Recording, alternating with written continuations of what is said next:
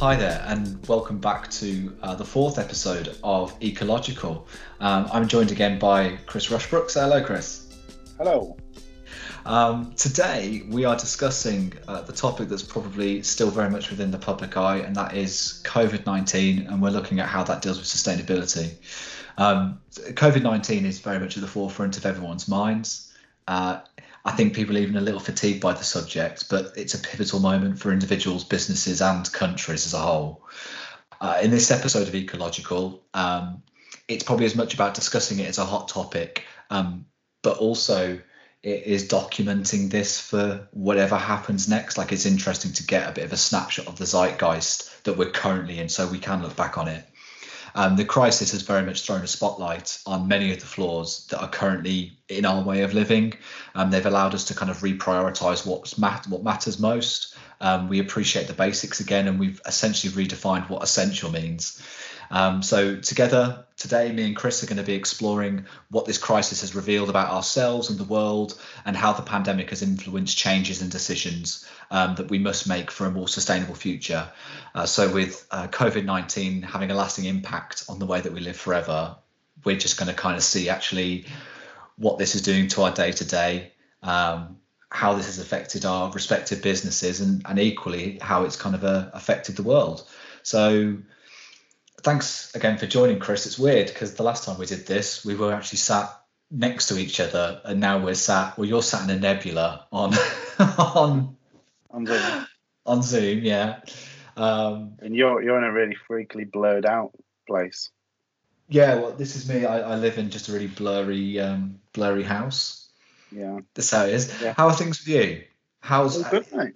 We're 7 weeks into this now. I mean, is that all? Well, okay, this is quite crucial actually. So you're with your wife and your two kids. So in addition to just being an individual within this, you're also both a husband and a father dealing with COVID-19. Tell me a little bit about your experiences with it for the last 7 weeks. I think it's been quite strange because you obviously have more time in a way, but also no time. So our day to day ultimately doesn't change that much. We don't, because our kids still wake up at 6 and they still go to bed at 7. So the fundamentals of our scheduling don't change, and then throw into that daily walks or bike rides or whatever it is we do in that day, and trying to get the kids out of the house so they feel like things aren't completely weird. Have they noticed the change? Like, do they ask about what's going on at all? Well, our kids are really little, so they're one and 2, so they don't really. I mean, Ted, who's the youngest, has zero idea. I think he misses some of the people that he sees. He knows that he misses those people and they aren't around as much. And then Hattie, who's the oldest of the 2, is a little bit more inquisitive, but still, she's doing lots of stuff, so she's not really noticing. She knows she hasn't seen some of her family and friends for a lot longer than normal, but we haven't gone down the route of telling her because she's just not old enough to understand, and it would probably we might do it wrong, and therefore she might just be scared.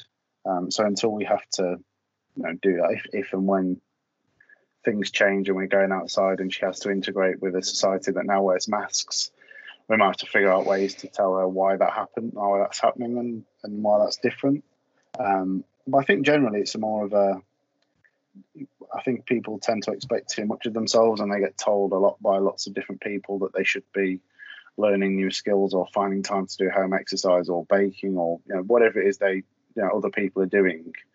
Everyone's got different situations, so I think we all place too much expectation on ourselves to achieve as much as or more than we were doing before. And I think you just have to accept the realities. The reality is that your life is very different at the moment, and probably will be for the next 6 to 12 months, and just try and manage that as best we can. And but I mean, for you obviously have a different challenge in that you live on your own.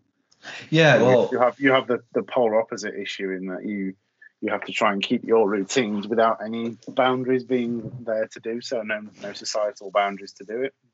Do you know what? I think actually that's something that I was going to kind of ask you, like, have you found having the kids and keeping that routine probably almost a good way of kind of keeping your sanity? Because you're right. I think I'm in the opposite situation where I live by myself, where it's great because you have the total freedom, you've got the space to yourself, you can kind of do what you want.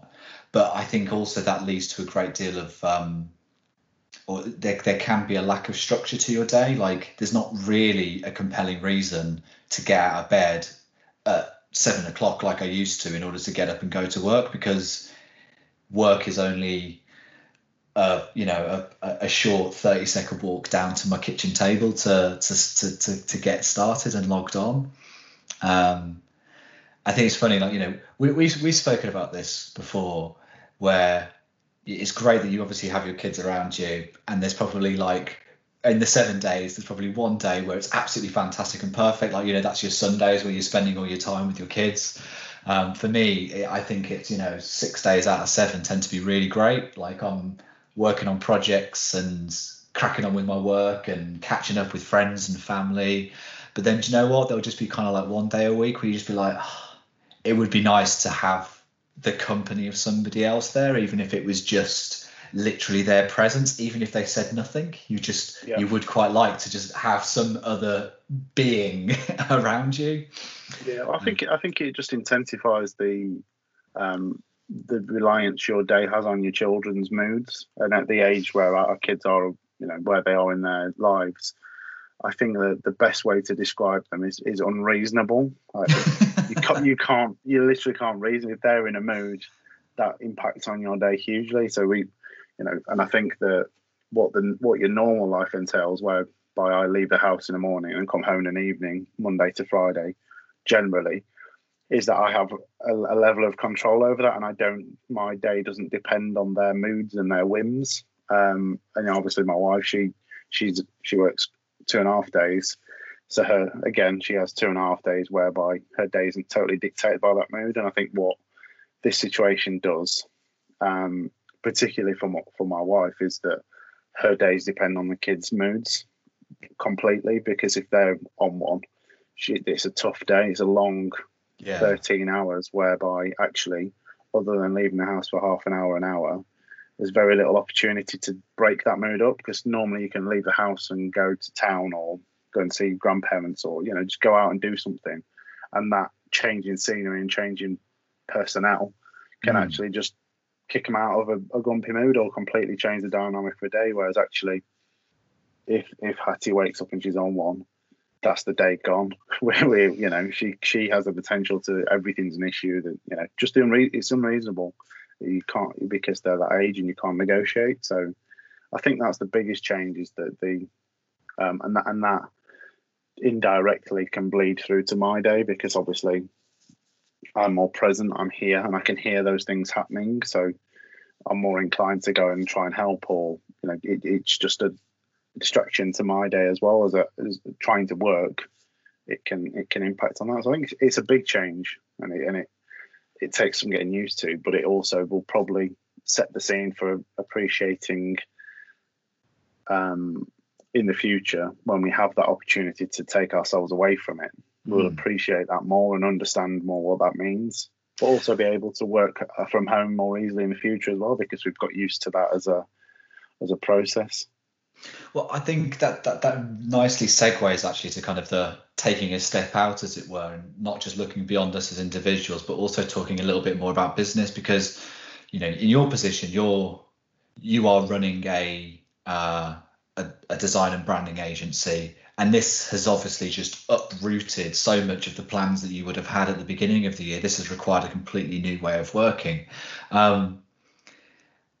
We can probably talk a little bit more about the business side of things as well, but obviously working around your family, that's something that lots of people are dealing with now. How have you found that kind of fitting being a dad into trying to keep a business going during all of this? I think I'm quite lucky in some ways. So we have a room that we've been able to commandeer and turn into an office. So some people are working from kitchen tables and sofas or wherever, and trying to I'm able to remove myself from what's going on downstairs and to a greater or lesser extent. To some extent, to a greater or lesser extent, depending on what's actually happening at that time. Yeah. So I'm able to remove myself a little bit, but I think it just blurs the lines a lot, and it's very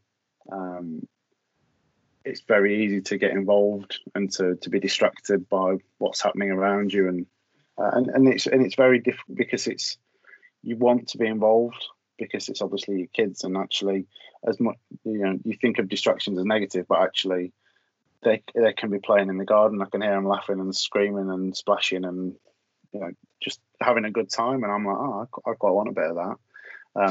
But yeah, you have to be disciplined to stay in the room, and then and also things can be kicking off, and you can hear that it's a pandemonium downstairs, and there's crying and tantrums left, right, and centre, and previously you would have been in the office, wouldn't you? You wouldn't even have known about that stuff. I wouldn't have known it was happening until I got home at 5:30, 6 o'clock, and was able to get the debrief from your wife. get the debrief, and just as soon as I walk through the door, understand what kind of day it's been, so you could move yourself more. But and at the same time, so it's a distraction because you want to be involved, and it's a distraction because you can hear it, and it's a distraction because you don't want to be involved.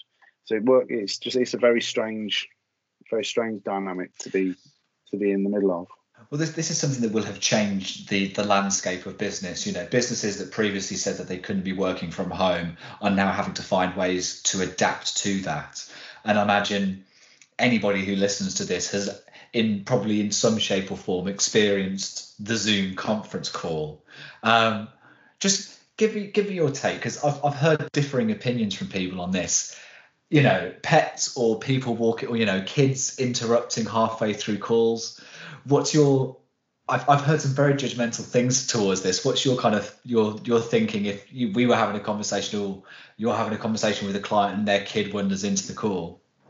I think you could probably split those people right down the middle of those who do and those who don't have kids, because those who do have kids just know what that is. That's kids have their own little minds and their own little ideas of what they can and can't do, and depending on lots of different circumstances, they just do what they want. They you can't if they walk into the room and they want a certain toy that they can't find, they don't care whether you're on a call or not. They're like, well, I want my toy. Whereas dad normally gives me that, and mum's not available, or whatever that might be. Yeah. So I just think that's totally acceptable. The calls I've been on, I've seen cats, I've seen kids, I've seen all sorts popping in and out, and I just think it's quite nice. I think it humanises people, and stops things being so medical and cleansed of anything personal, which tends to be our default. You can see behind me, if I didn't have a nebula on, you kind of see a little bit of reality and what people are people. And in a boardroom, you lose that human personal touch, I think. And actually, seeing people's kids, you think, well, actually, we're all kind of in similar positions. Do you think? Sorry, just to cut across you there. Do you think, therefore, that actually, because we've had to change the way that we work, and because we're seeing into people's lives and homes, do you think it's changed some of the business dynamics and relationships people have had with either colleagues or clients, for that matter, because you're having to see into their homes and into their lives and not just see them as the email signature, I suppose, as it was? Yeah, possibly, but I also think that the element of human presence and interaction is lost within that. So you might gain one side of the humanity, but you lose probably the more important one of the being in their presence, and gain insight but lose intimacy. Yeah, I think so. In the right way, there's a lot you can read and see and feel from people's just reactions and body language and how they talk and intonations that you don't kind of pick up on. Like I realise now that I do a lot of expression and movements with my hands that actually on a call aren't seen. So they're both pointless and unseen. They may be pointless anyway, but they're certainly unseen on a call, or I end up lifting my hands above my face because I'm like, oh, I can't see that. I'm gonna have to put it there. So I think it gives you an insight, but it doesn't necessarily improve that relationship more so than seeing that person in real life would do. I think that's fair. And again, this is a very unique situation. Between my group of friends, like we'd kind of talked about the difficulty of trying to work from home and the expectations that are associated with that. And I think it was a tweet that somebody shared with me, and it was just like, you need to stop thinking of this as working from home. This is you trying to work in a crisis. This has been a very pressurized time for anyone. Just to kind of just take a bit of a step back, you're a business owner, so I think everybody has in some way, had their job impacted, whether that is they're an essential worker and they're one of the few people that are going out to work every single day, whether they're trying to run a business and they're trying to look for grants or ways of keeping going, or whether they're furloughing people, or whether you're one of the lucky few that keeps a job / are you one of the people that gets furloughed. I suppose what I want to just kind of ask you about is, this is the unprecedented time that they've talked about. How do you feel, the government has actually helped with reducing some of the stress and strain on you? Like, have you seen a bad situation made worse, or have you seen a bad situation made just a little bit better because of the interventions that are on offer to a business owner like yourself? I think it's hard to say until probably further down the line definitively. And I can't comment on everyone's business. From a personal point of view, the interventions, I believe, have helped. It's taken a lot of financial pressure off the business in the short term to be able to use things like furloughing workers, to access the grants and the loans. It gives you an opportunity to keep going a bit longer, because I think that everything from a business point of view has kind of stopped, or at least severely decreased in pace. All of the opportunities we were in the middle of have stopped, not necessarily cancelled, but stopped. And some of the things that have progressed, the timelines have all pushed on. So we're talking most projects now they're aiming to start in 3-4 months' time. It was the 1st of May, and now that, well, we're kind of thinking, unless something changes significantly, everything's going to move on 3 or 4 months. So we're looking at August, September starts, and that creates a big hole in your business from a cash point of view, a sustainability of cash flow point of view, that is really hard to fill without any support. So being able to reduce your outgoings or supplement your outgoings with government support is great, and being able to potentially access cash is also great. And with the bounce back loans have made the loan situation a lot more appealing, probably more so for small and medium businesses than large businesses, because I suppose 50 grand to a large business won't pay for a day, never mind longer. I think some of the furlough is an imperfect science, because actually there are businesses whereby if you work in a restaurant, you can't physically go to your place of work. So actually being furloughed does mean that you can't add any value for both the business and for the government and the money they're paying. But if you think about, we're in the service industry, if you think about charities, if a charity in particular might furlough 50% of its workforce, but then that person can't help that charity anymore. So actually the charities that are then losing a lot of money, there's been huge drops in donations, then they lose a lot of their staff, so they can't implement a lot of their services, or they have to offer reduced services, plus the fact they then have to distance themselves. Those furloughed workers can't then volunteer, for that charity. In the service industry, just because there isn't paid work doesn't mean there's work that can't be done, both either for improving the business to give you a better chance when things happen, or offering your services free of charge and giving, trying to help in your own way. So I think it's not a perfect science. I think it's an option that they've used, and they've used it well, and it's possibly the best solution they could come up with in the circumstances. But I also think that furlough isn't quite made for this reason. It's just it was adapted. They were like, well, that's a good option for this, but it doesn't necessarily give businesses or the government the best value for that money that they're paying, which they essentially are doing. No, that's a really good point. There is a lot of stuff that could be done. In any given situation. You've kind of touched upon as well I suppose more sort of like the long-term ramifications here. There is going to be a knock-on impact of the slowdown that we've had onto how businesses can actually start to gear up. Just looking a little further ahead, and I know that no one's got a crystal ball with this, but what are you anticipating as a business owner and somebody that's known working within businesses and industries for your whole working life? What would you anticipate the return to the new normal, which I absolutely loathe the term. I hope no one's playing coronavirus bingo. Ticking all the boxes. Ticking every box. Yes. I think ways of working will change drastically. People, there are businesses who've resisted home working or flexible working, I think is now the official term for that, who've been forced into embracing it, and those who have said it's not possible have been proven that it's,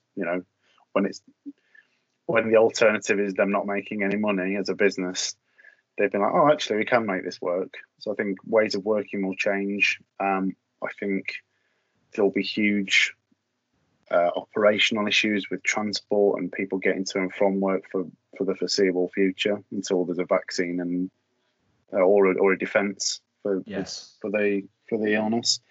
I think one of the biggest things will probably be businesses looking at their resilience to something like this, because this is you couldn't have planned for this. You can't really plan for this kind of event because you don't know it's coming.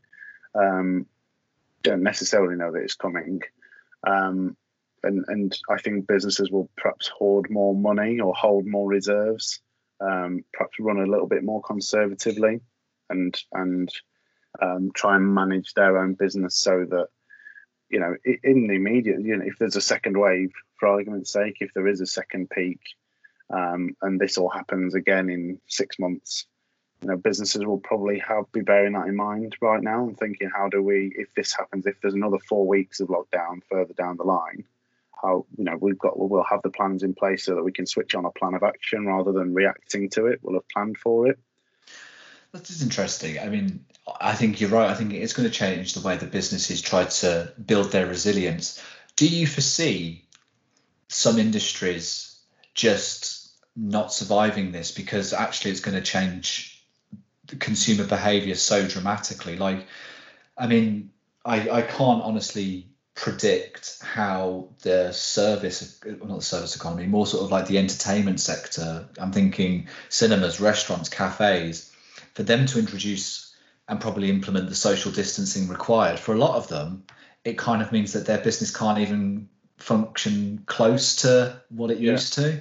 If you take cinemas, you're probably, for every seat you would be allowed to fill, you'd have to keep 4 to 8 empty to give a 2 meter distance or even a smaller distance than that between people. If you'd hope you're probably praying for families of 10 as a cinema owner to come and fill a row and then just keep a row empty either side.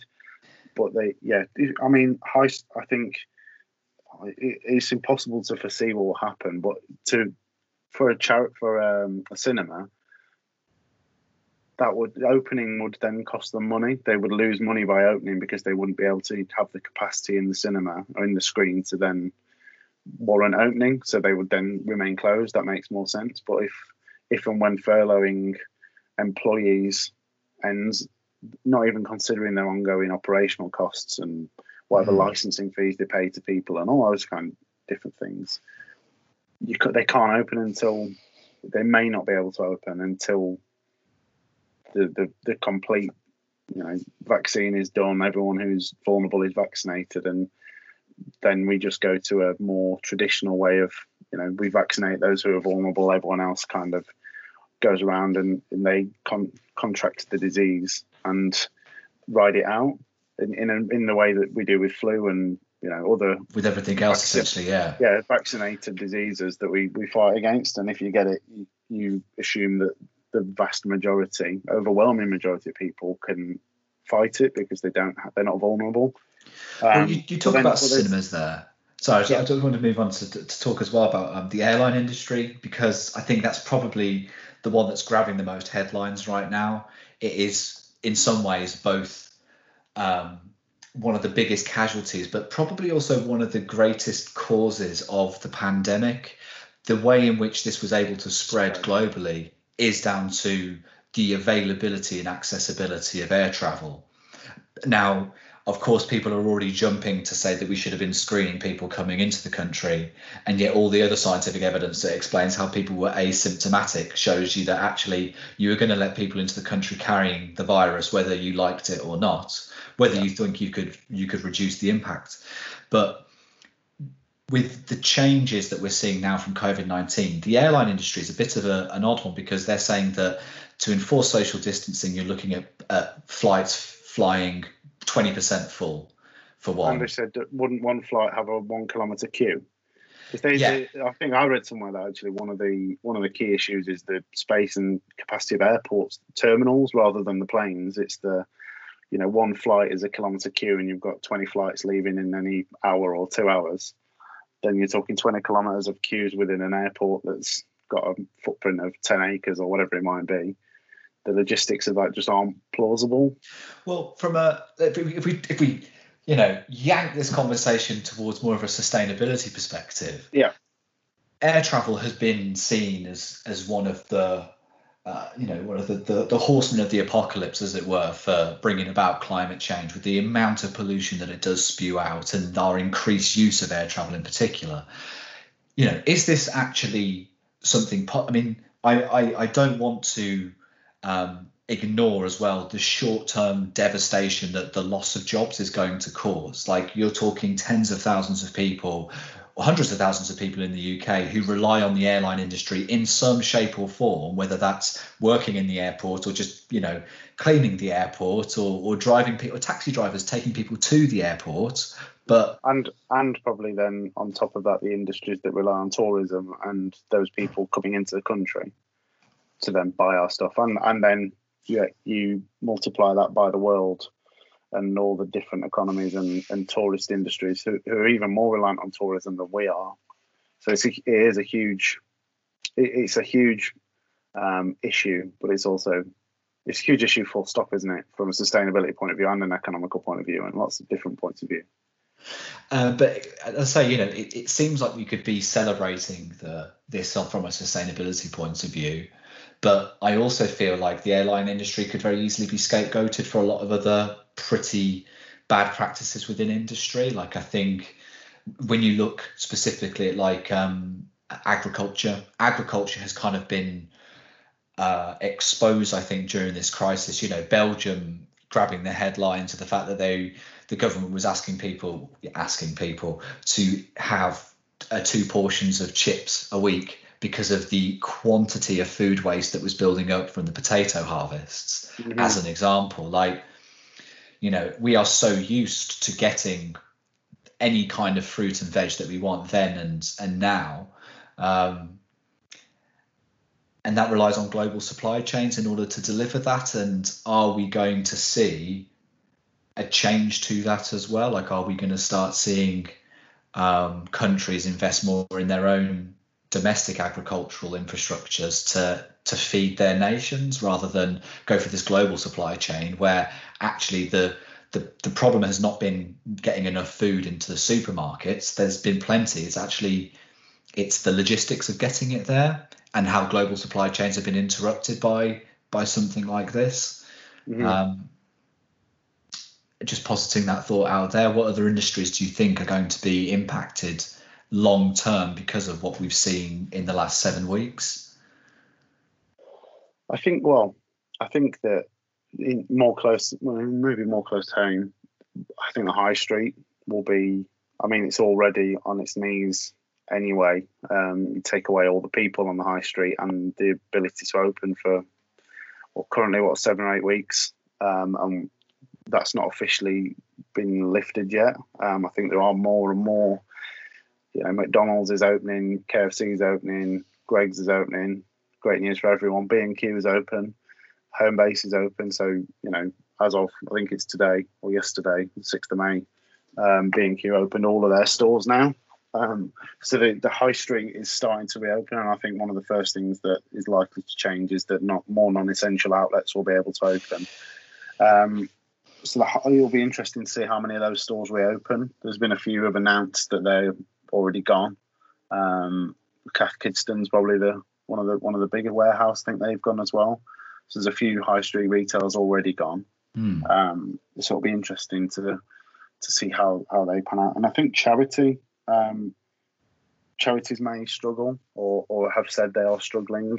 It's a very strange time for charities because they're probably needed the most but are being supported the least that they've known, other than the work that people have done for the NHS and the charities within the NHS is absolutely incredible. But I suppose with everything that coronavirus has done, it's at the expense of other things. So coronavirus, much the way that Brexit did last year, has hogged all the limelight and all the action in terms of what people are trying to fight. We've become quite tunnel visioned on it, and actually, some of the stuff that Chris Whitty has been saying about the hidden pandemic of the issues that are being ignored in inverted people's cancer treatments or mental health issues. Yeah. There are we're obviously fighting the fight against the current enemy, but then there are lots of issues backing up that need to be addressed, and I think that's being shown in the charity industry as well, because as well as on top of the issues with furloughing staff and what that brings, the donations have gone down because obviously everyone is feeling the pinch. You don't know, everyone's uncertain, so your natural instinct is to draw up the purse strings nice and tight and just hunker down and try and get through it all. So I think the charity sector rather than industry is probably going to be an interesting. It'll be interesting to see where they go as well, and whether donations continue, whether this feel-good vibe at the moment in terms of community can continue beyond and actually expand and live beyond the crisis, or whether it'll be a bit of a reversion back to insulation and every man for themselves, which has kind of become the slightly sad norm that people mostly are doing. Well, I think when we saw the very beginning of this crisis unfold, there was very much, I think, a quite uncomfortable unveiling actually of this every man for themselves kind of, the panic buying that we saw it's despite the attempts from retailers to assure people that there was plenty of supplies, and actually what you need to do is buy what you need, not more than you need, because otherwise you interrupt all of the models that they work towards to perfect. It was when people were obviously taking vast quantities out of supermarkets just for themselves that to me that certainly that got to me. That saddened me to think that's people's. It's understandable. I think it's important to say it's understandable why people would think to put themselves and their families first in those situations. But you would like to think that in times of crisis, actually. And I think, I think that has slowly but surely started to trickle through. I think there are people just starting to reconnect with their communities in some way. I mean, you take it, let's not all be doom and gloom. Look at the response to the NHS volunteer scheme. That is something that I think we can be incredibly proud of as a country, is that let's take away the political affiliations to begin with about the state of the NHS, because otherwise I'll be here forever.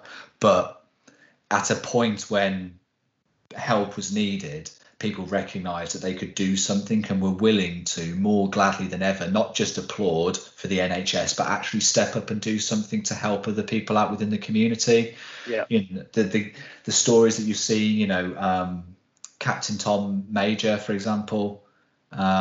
Tom Moore, sorry, thank you. Captain Thomas You get Moore. your positions mixed up.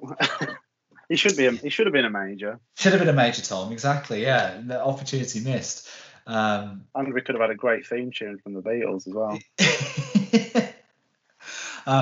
But yeah, it's he is one example of thousands of other people that have stepped to the plate to try and help their communities through this. Mm-hmm. And I think for me, this has very much redefined what essential is. You're saying here that it's going to be interesting to see what happens with the high street when it opens up again. Now, I say, living by myself, I'm the one that goes and queues up at the supermarket, and I'm imagining the weekly shop. You're the one who's going and queuing up and standing in line to go and do the weekly shop. Yeah, we've both done it. Yeah, we have both done it, and we tried to do online, but it's just a waste of time. But this is it. That's your essential purchases. Are people genuinely going to, other than Boxing Day sales at Next, queue up outside the retailers in order to get stuff? No, I think people are going to move probably a lot more online anyway.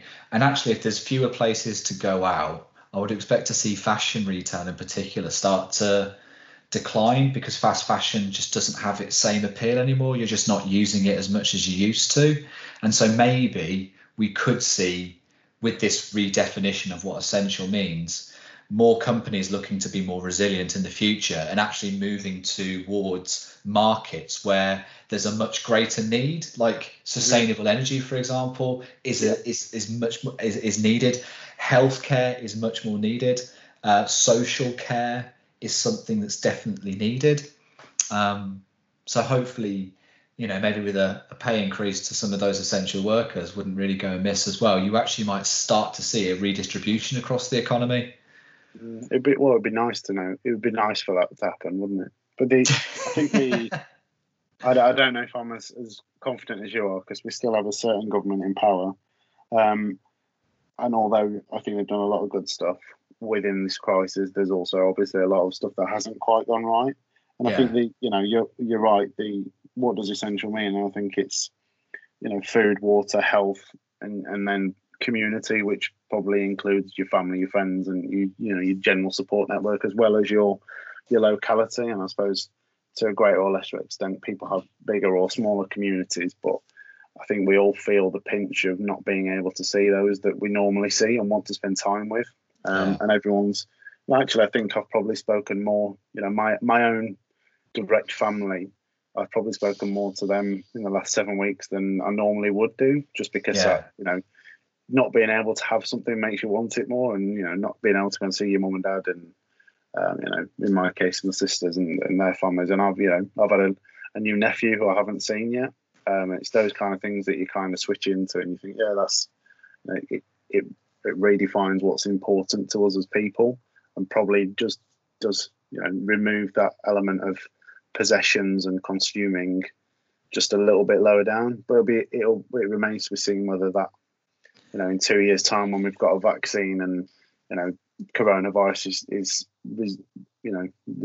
becomes just one of those illnesses that some people get, and we have, in the same way we have a flu, the flu every year. Will coronavirus just be one of those diseases that recurs each year, and we sadly lose people to it, but we're able to control it? Because I think the issues have been the lack of defence and the worry about NHS capacity, rather than necessarily about the disease itself, because I think it's very familiar to, it works very similarly to lots of illnesses. We just don't have any way of fighting it. Yeah. So it'll be interesting to see whether we can continue this community vibe and these positive things that have come amidst a crisis, or whether we'll revert. Well, and I think just you touching upon the healthcare side of things, it's the ability to fight it and to contain it. And actually, what has played out on a global level is the rate at which countries started to take this take this seriously, or at least started to act.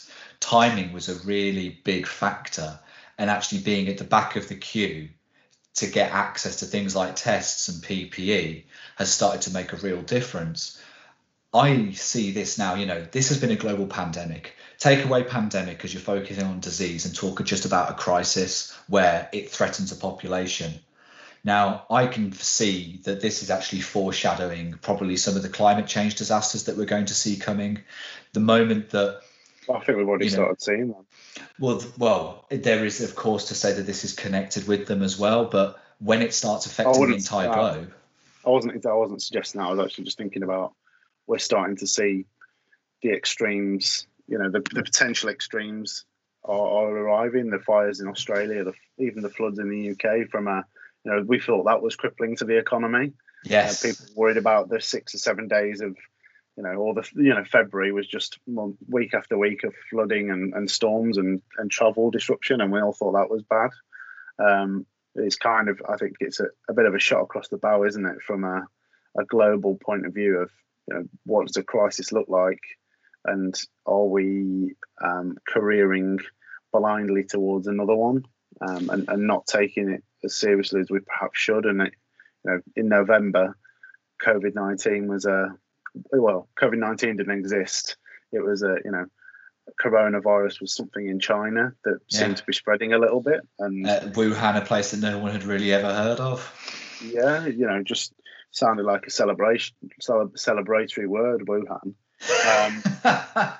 You know, and it was like, you know, it was called a flu-like illness. That's what people called it, and it was in China. And, you know, by March, 40% of the world was on lockdown, trying to reduce the impact of it. And I think that, you know, we've got longer with climate change.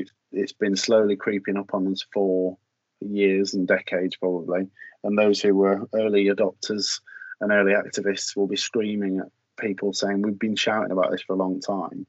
And I think that what it has shown, I think, is that the government is able to inject impetus into something, and it can be quite agile. You know, it's still, you know, we're not talking fleet of foot, but we're talking quick response. Yeah. A lot of the, you know, yes, people would say we didn't react quickly enough, but when things have, when this was started to be impacting on our lives, things happened quickly, decisions were made, plans were put in place.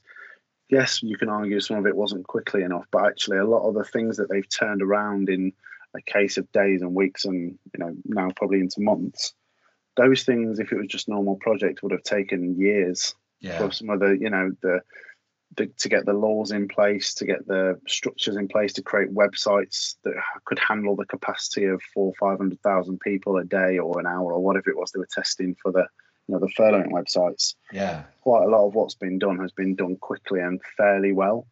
I think it does show that actually, if we collectively take this drive and impetus and move it, once we've, you know, got through this crisis stage, into climate change or sustainability in general, recycle, whatever it is we choose to take it into, if we can take that impetus and that drive and focus and money and distribute it into the right kind of places, it'll be interesting to see where it can go. I think it's an opportunity now to say, right, we're not too late with climate change. Some people arguing we are. We can still change it. We've shown the ozone layer is closed in 3 months or whatever it is. The hole in the ozone layer is reduced significantly. So we can see that a change in behaviour can create a change in the outcome of climate change. I suppose we're not saying that it should be as an abrupt about turn as what we've had to go through for this, but certainly a 5-year target, some serious headway could be made if there was an international consensus. Yeah, and I think that's part of the, you know, I think the international world has fought this fairly individually. Everyone's made their own decisions at their own times. Indeed. And gone about things in their own way, and that's probably not the way to solve climate change. It needs to be a more coordinated effort, which brings in additional complexity.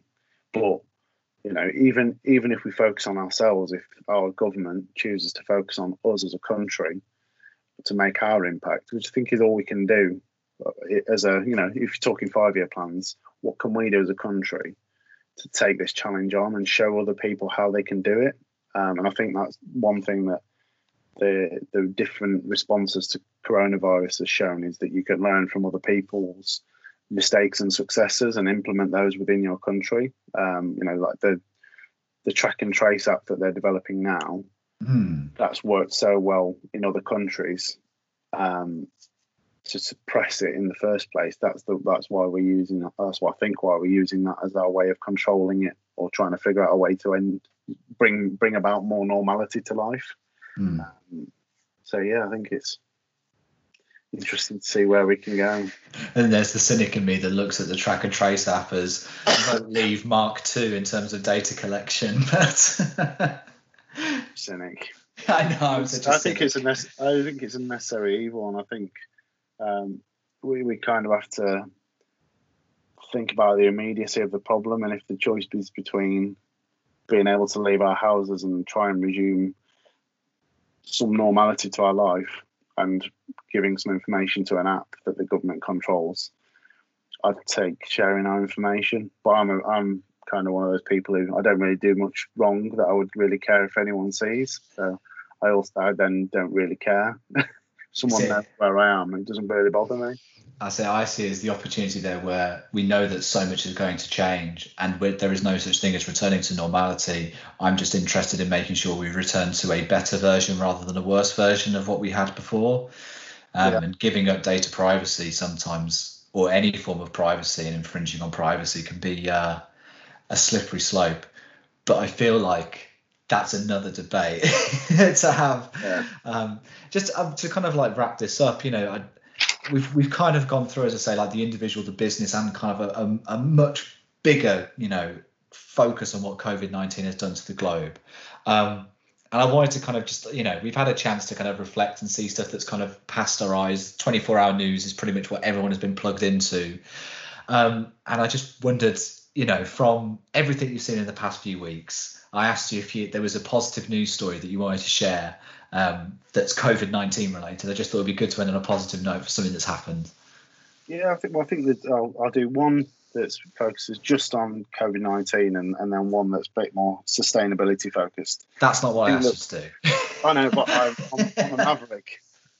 I think that from COVID-19 point of view, I think the rediscovering of community is, at least on the face of it, is a really nice thing that's happened. And I think you can see that in lots of ways, from rainbows to support for Captains on Water. There's hundreds of different stories. I think one that really stood out for me was a 95-year-old and a 5-year-old becoming pen pals. I think it was in Wolverhampton, where Kieran, who's 5, who lives at number 9, wrote a letter to Ron, who's 95, from number 24, just to ask him if he was okay, and sent him a little picture of a rainbow to put in his window, which Ron then sent back a response, obviously put his rainbow up, and then I think it was Ron's daughter who shared it on Twitter, and it went viral.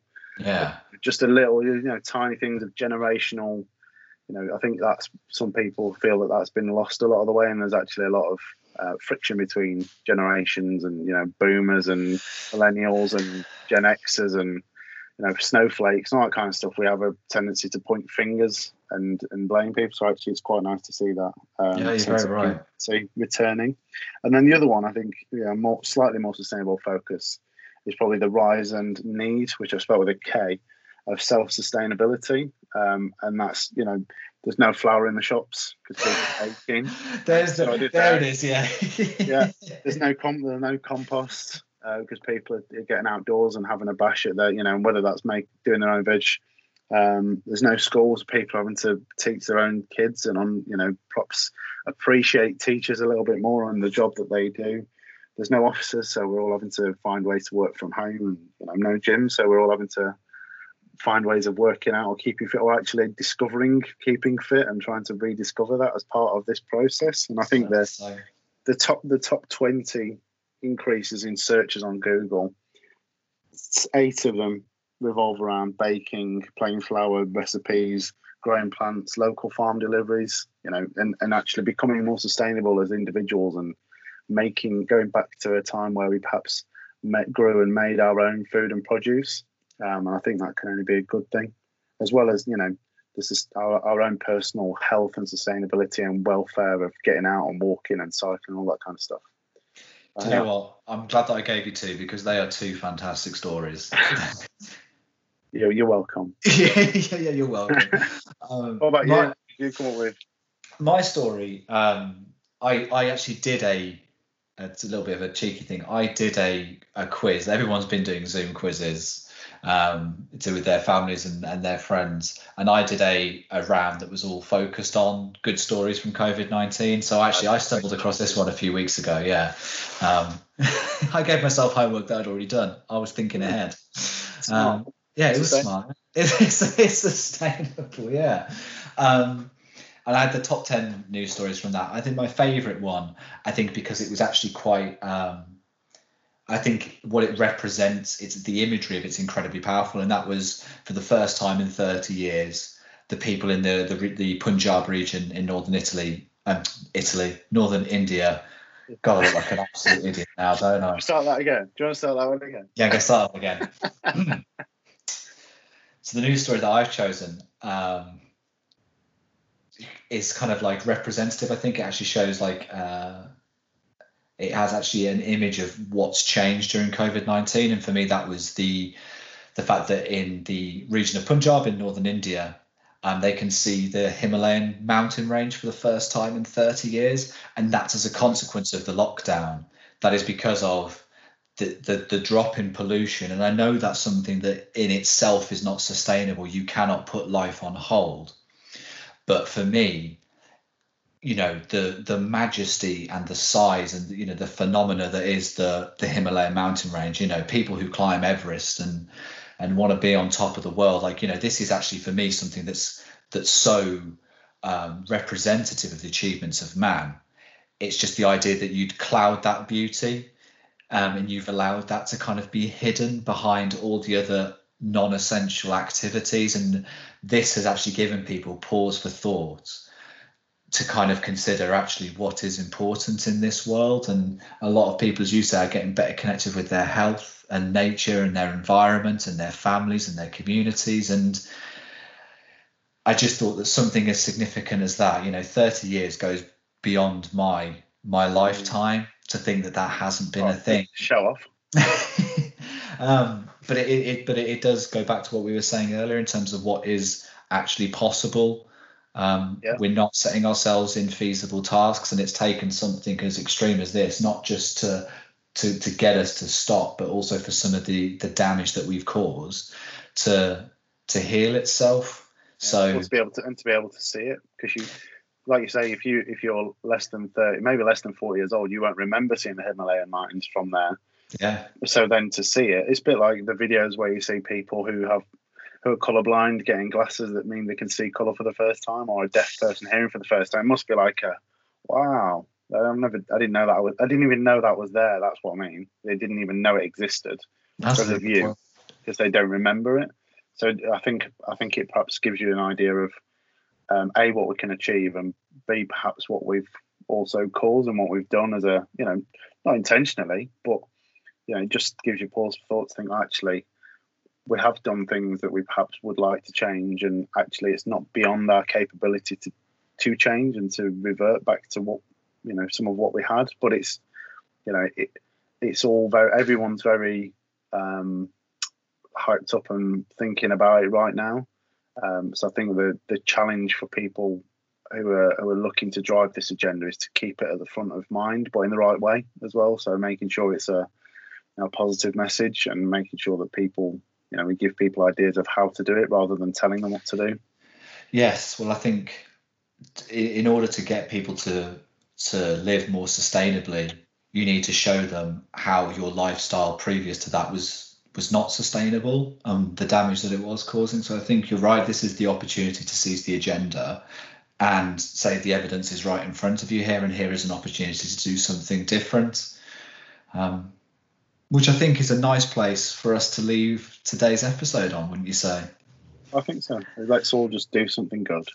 Yeah, well, it's really difficult to know, because what's going to happen next? Because the next episode of Ecological, I'd love to be back to the old ways of interviewing some esteemed guests in a room full of engaged eco warriors. I don't think that's going to happen. What I think what we would definitely like to do is have a guest, even if it's more in this kind of a format where we chat with them over conference call, or if by then in the next 4 or 5 weeks we may see some lifting of lockdown measures, which means we may be able to chat to them from a safe distance across a large room, with sneeze guards and all sorts in between us and heavy duty masks on.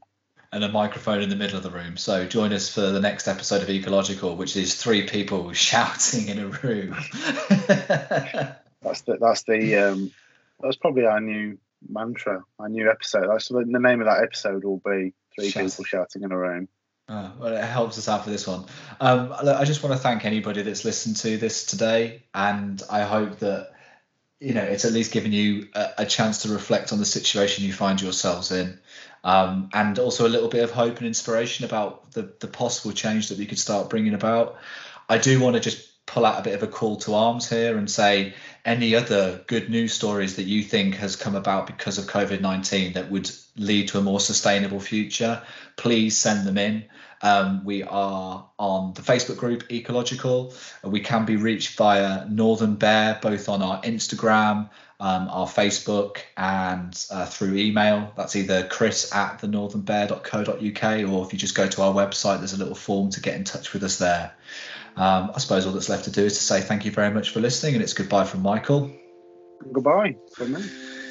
Thank you very much for listening.